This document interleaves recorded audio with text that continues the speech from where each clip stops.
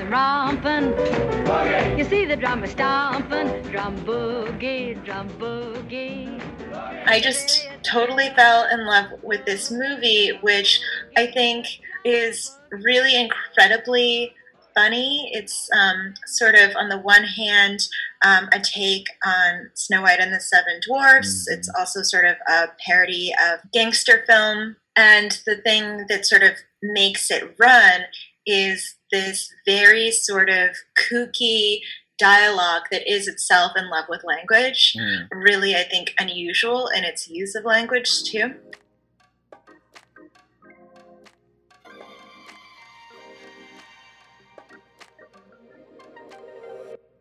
Welcome to Open Forum. I'm Michael Denzel Smith. It's Snow White and the Seven Dwarfs, it's a reverse Pygmalion, it's a screwball comedy of the highest order. A professor in desperate need of help completing his encyclopedia entry on slang turns to a nightclub singer with a set of problems brought on by her mobster boyfriend. This week's film is Ball of Fire, and it was chosen by Tracy O'Neill, author of two critically acclaimed novels, 2015's The Hopeful and 2020's Quotient.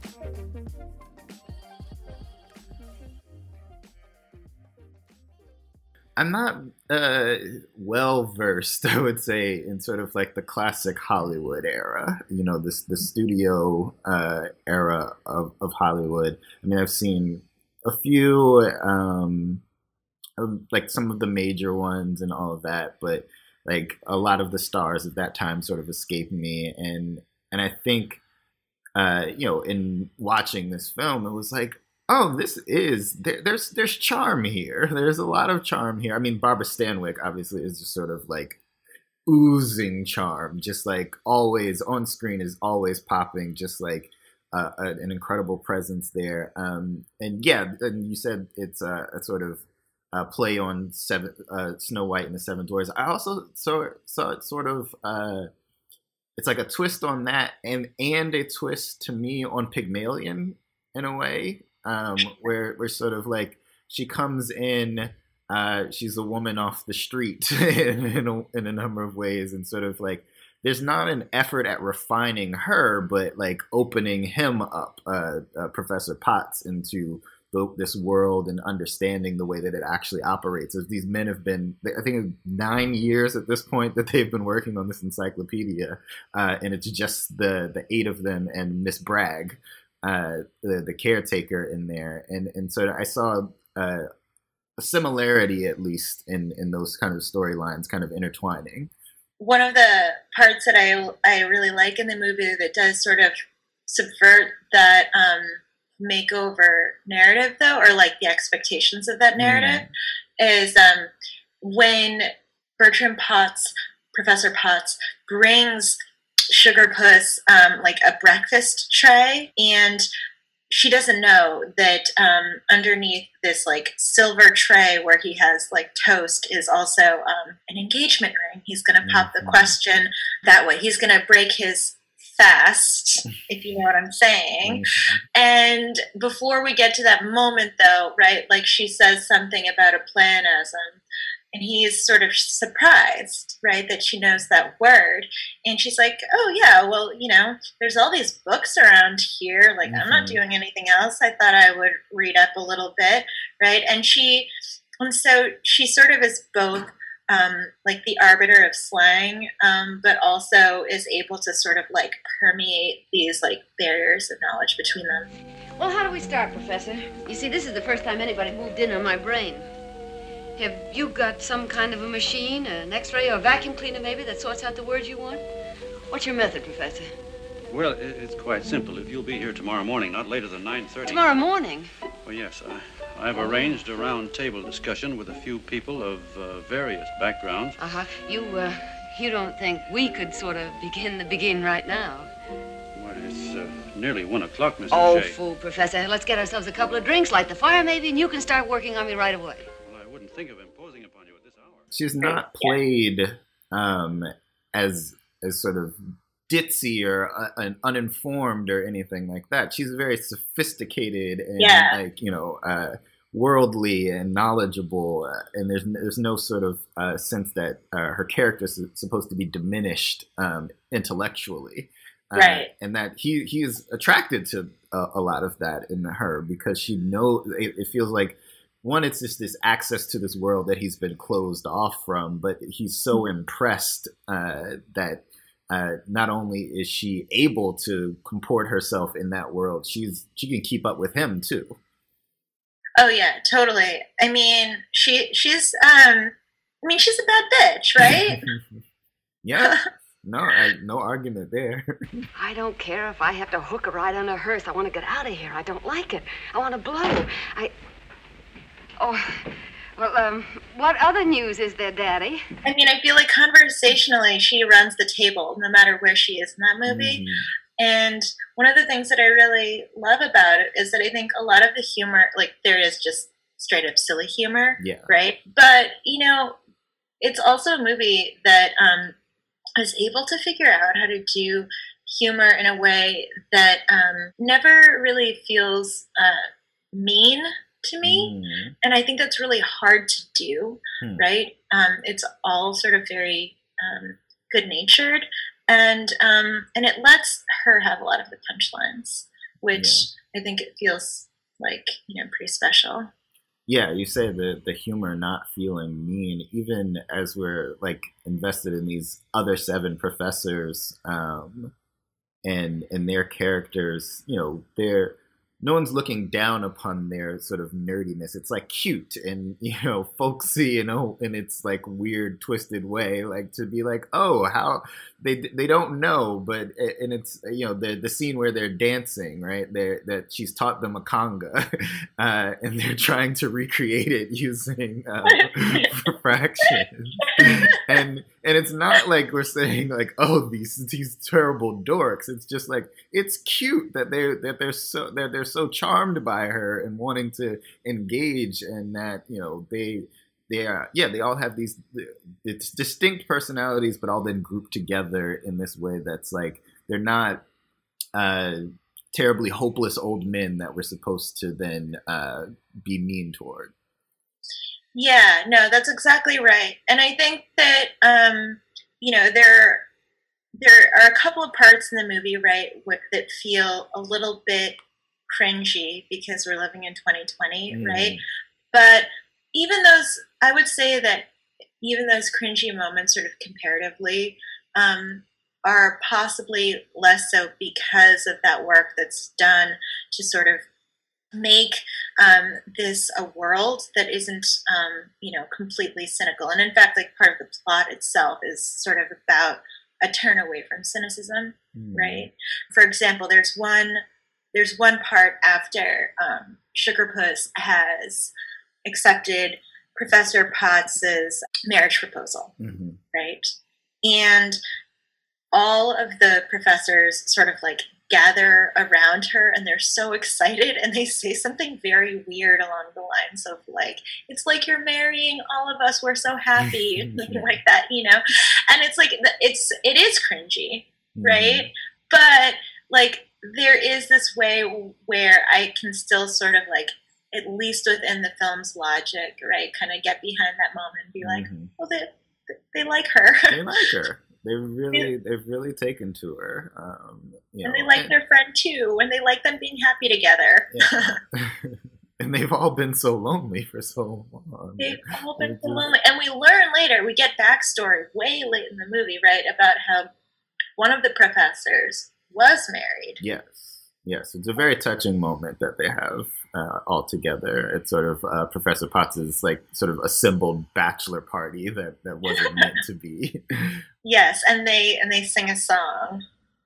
Yeah, it's got her name in it. It's an old song apparently, but it's like features the name of his deceased wife, Genevieve. And yeah, it's really a very touching moment, and also a shift or confirmation. It leads to a confirmation of Professor Potts's love for Sugarpuss, and then there's a whole moment.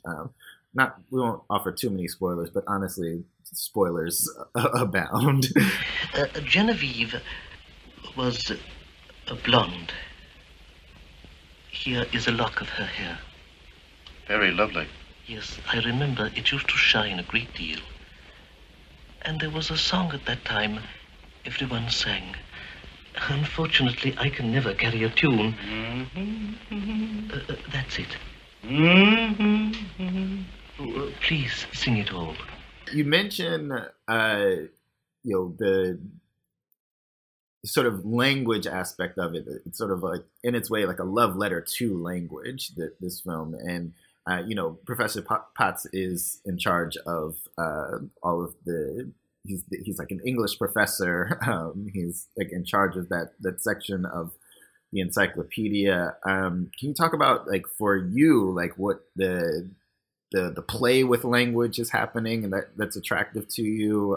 He's got a stick up his ass about split infinitives.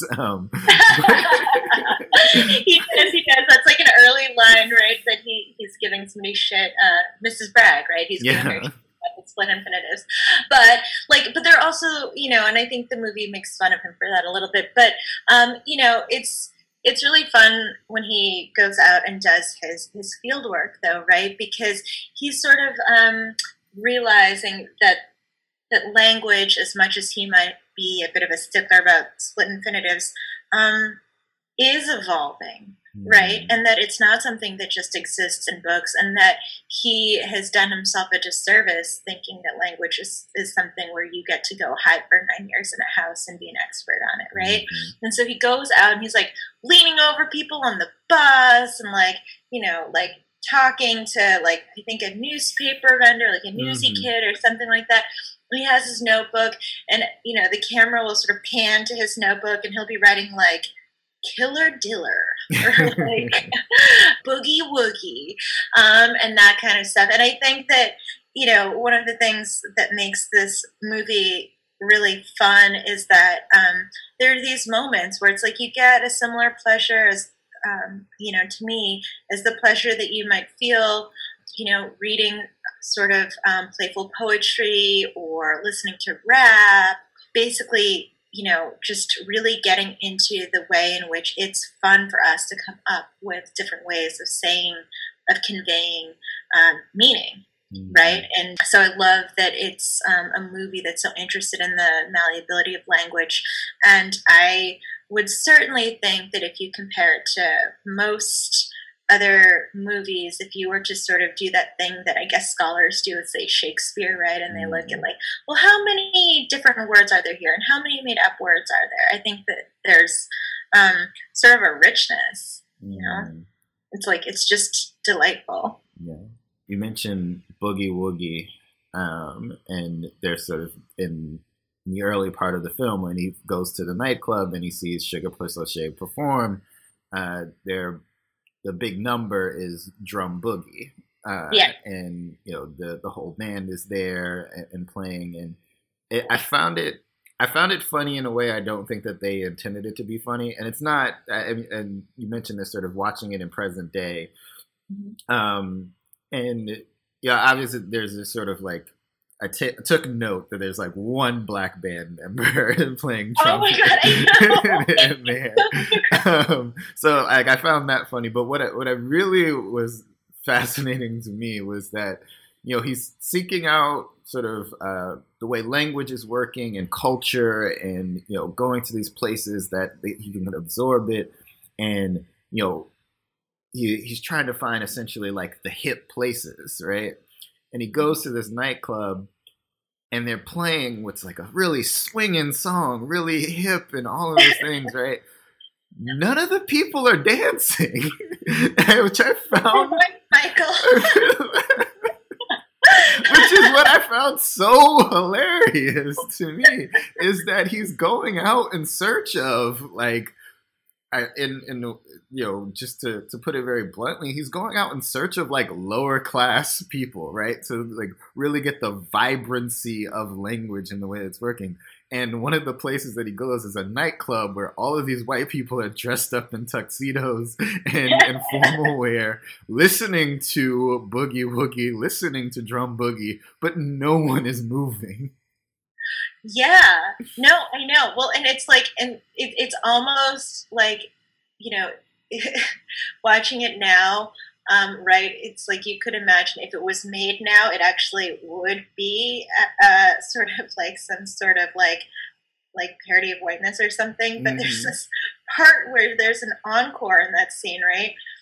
And she gathers everybody around her, right? Like everybody in the audience, and she like sits at this table, and her drummer starts doing the beat with matchsticks on a table, super, super quietly. And they're sort of like singing the song at like a lower volume. But one of the great parts of it, and I don't know why this makes me laugh every time so hard, is that everybody else kind of like understands what they're supposed to do. It's like a participatory song, right? She tells everybody what their parts are. There's, parts where they're supposed to say things. And like Professor Potts like doesn't get it because he's a nerd. And so every so often in the song, he'll try to participate too. and he inevitably ends up screaming like, boogie woogie, like at the wrong time. And it's like the most silly, childish humor, but like, it really gets me. No, it's great. It's great. No, it is. It's that kind of humor, and it's like light.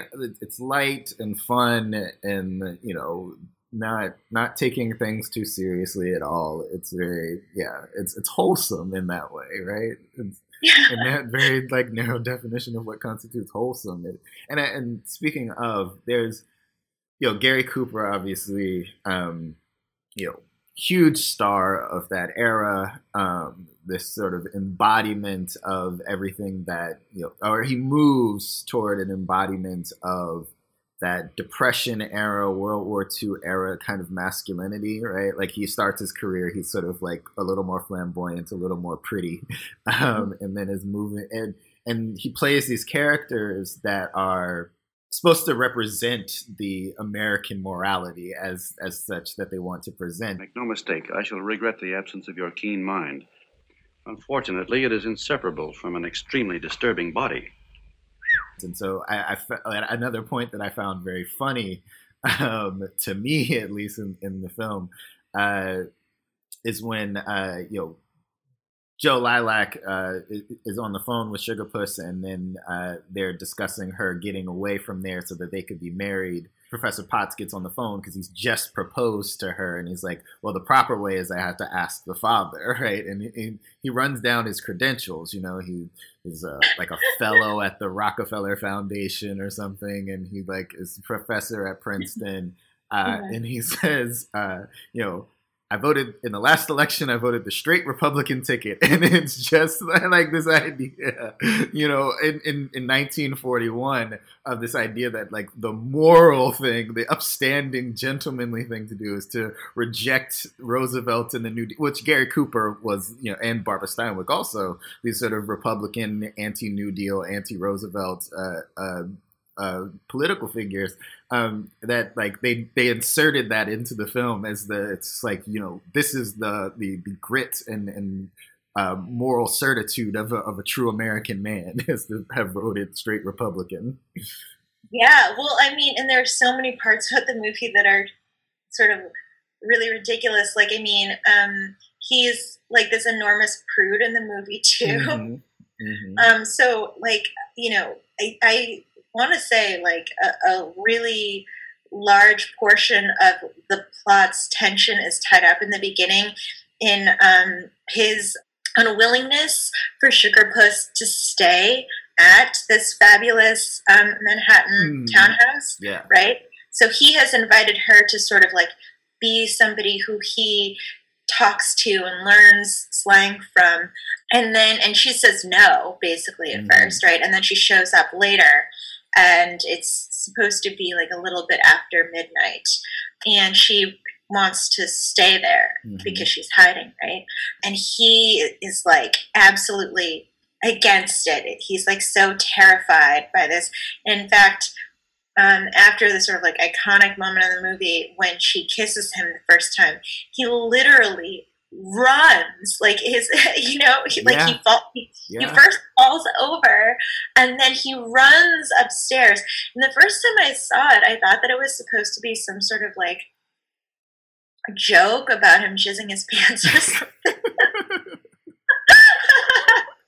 And then later I realized that no, this is, that it might have been a little bit of that. I think it is a little bit, because remember, like in that, what he's saying, in that scene, he tells her after the first time, one of the times that he knew he had feelings for her, she was standing in the sunlight, and he caught her look and the way it hit her hair, and she asked him, well, what did you do about it? And he said he splashed or put some cold water on his neck, and when he comes back he had put another wet towel on his neck, and when he comes back into the room, she says, your hair's wet. And I mean, I would venture to say that that's like a hint at like, some other kind of wetness. Yeah, sure. Exactly. Getting a little too hot in there, right? But like, yeah, I mean, it is funny though how much time is taken up in the movie, right? By just him arguing that she should not stay there Mm-hmm. at the beginning, right? And it's actually sort of the other professors who urge him to allow her to stay. But they're all almost like, all of the men in that house are sort of cast as these like asexual children at the beginning of the movie, Mm-hmm. right?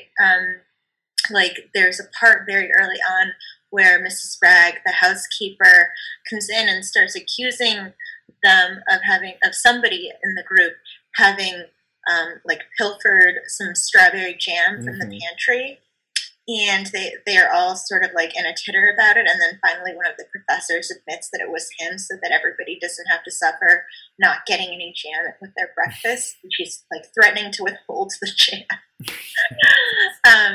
But yeah, it's like there's like this like massive sort of like innocence in the characterization. But then against that, right, there's like also this gangster plot backdrop. But it is also, it's like a movie that wants to have a little bit of fun and do it in this tongue-in-cheek way. So one of the early bits of the movie that's really funny is that like one of the reasons that they're fearful about Sugar Puss O'Shea, being subpoenaed is because at the scene of a crime, some pajamas were found that are like purple pajamas, because the guy's name is, her like gangster boyfriend is named Joe Lilac, right? And she had like gotten him these like monogrammed purple pajamas, and like of course they just happened to be by the scene of the crime, and like this is a clue that undoubtedly the police will use. So it's like certainly the only movie I've ever seen where pajamas constitute a sort of plot thickening device. Yeah. Right. Say, are you a bull or aren't you? Well, if bull is the slang word for professor, then I'm a bull. A professor? Of English. Oh. I thought there was some misunderstanding. There sure was. You see, I did find, though, I think, or, maybe I'm adjusting expectations for the time period. I found it to be a little more direct about sex than I anticipated. Maybe it's just me picking up on the winks and nods a little more because like we've sort of like come to a cultural understanding of what they were doing at that time that wasn't so apparent or was meant to be hidden from the public at that time. But there's that scene when she first comes to the house and he's looking at her in her shimmering dress that she's just come from the nightclub, and it's like she's got leg out, and he just is so distracted by like the small of her back, and and then she takes off one of her heels, and then she takes off a stocking, and she's trying to convince him to let her stay. And she puts her leg up in the air and she says, "Feel that foot." And it was like, this is just a little, and I think it like in like knowing about sort of Gary Cooper and Barbara Steinway and their political stances, and sort of like, again, seeing through a context of today in our politics and being like, oh, these are Republicans and like, they're supposed to be sort of anti-sex in like every way, but here they are like playing with that in very, very direct ways, and what to my mind. Well, one of the things that's really funny about that moment, I think, is like that sort of weird subversive turn where she like, so basically she puts out her foot and she asks him to touch it, and then she like asks him his impression basically of her foot, and then she like says in a very sort of like sassy way, like, it's cold, it's damp, or something like that. And it's actually this sort of like elliptical turn of dialogue, which culminates in her basically saying like she could get sick if she has to go like back out in the rain and the night. So certainly he has to let her stay because, like, you know, what's she going to do with these like cold damp feet? But like there is that sort of moment that's like really sexually fraught, and like cold and damp, right, is like, you know, obviously those are not the two adjectives that we necessarily would specifically use, possibly, right, if we were trying to like maybe like seduce somebody, right? No, I don't think those would work. Right. Like, you've never gone up to somebody and been like, hey baby, like, touch my cold damp feet. No.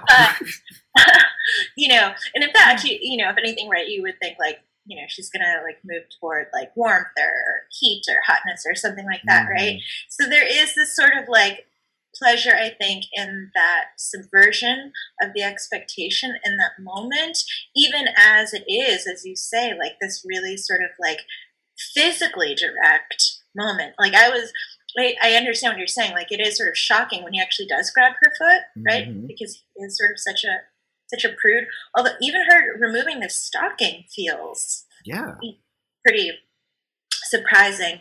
And I will just say, apropos of nothing that we've been talking about, that like she has the most amazing dresses in this movie too. Like, incredibly stylish. Incredibly stylish, absolutely.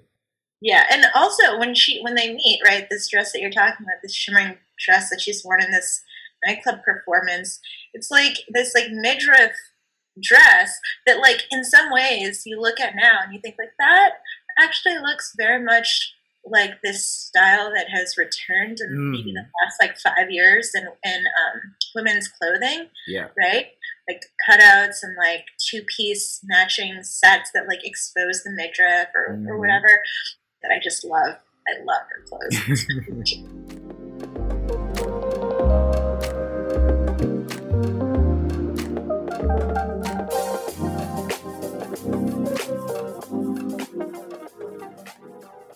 Tracy, what's one lasting image that sticks with you from Ball of Fire?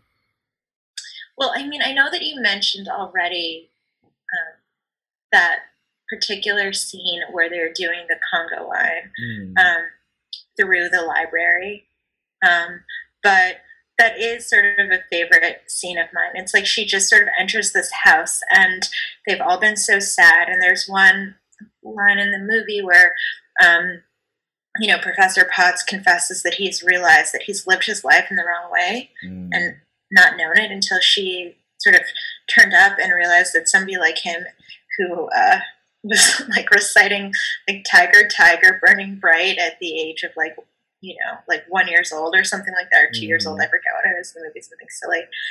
And basically a genius, right? Like the problem with being this studious genius who like went to Princeton as like a young teenager is that you can sort of get cornered into a life where I think he says like there's dust on your heart, and then she shows up and she's sort of like she's undusting their hearts, right? And they're moving through this this dance, you know, in the library, right? And it sort of like encapsulates exactly why this sort of household of academics falls in love with her, right? She is so alive. She is so vibrant. She's fun.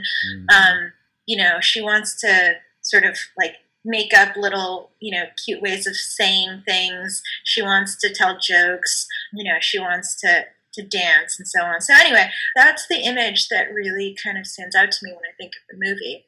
But I'm sure that for a lot of other people, it would be the scene where when she first kisses him and she basically tells him to like stand right there, and then she stacks a couple of like fat books on the floor and stands up on them so she can be like at eye level with him or face to face, and then she kisses him, and that's sort of a big moment in the movie too.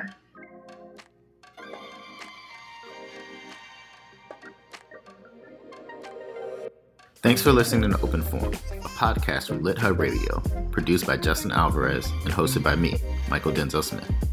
Feel free to like, comment, and subscribe to Open Forum wherever you get your podcast, and or sign up for the Lit Hub newsletter to stay up to date on our latest episodes. Next week, a buddy comedy deep in the heart of the New Zealand bush.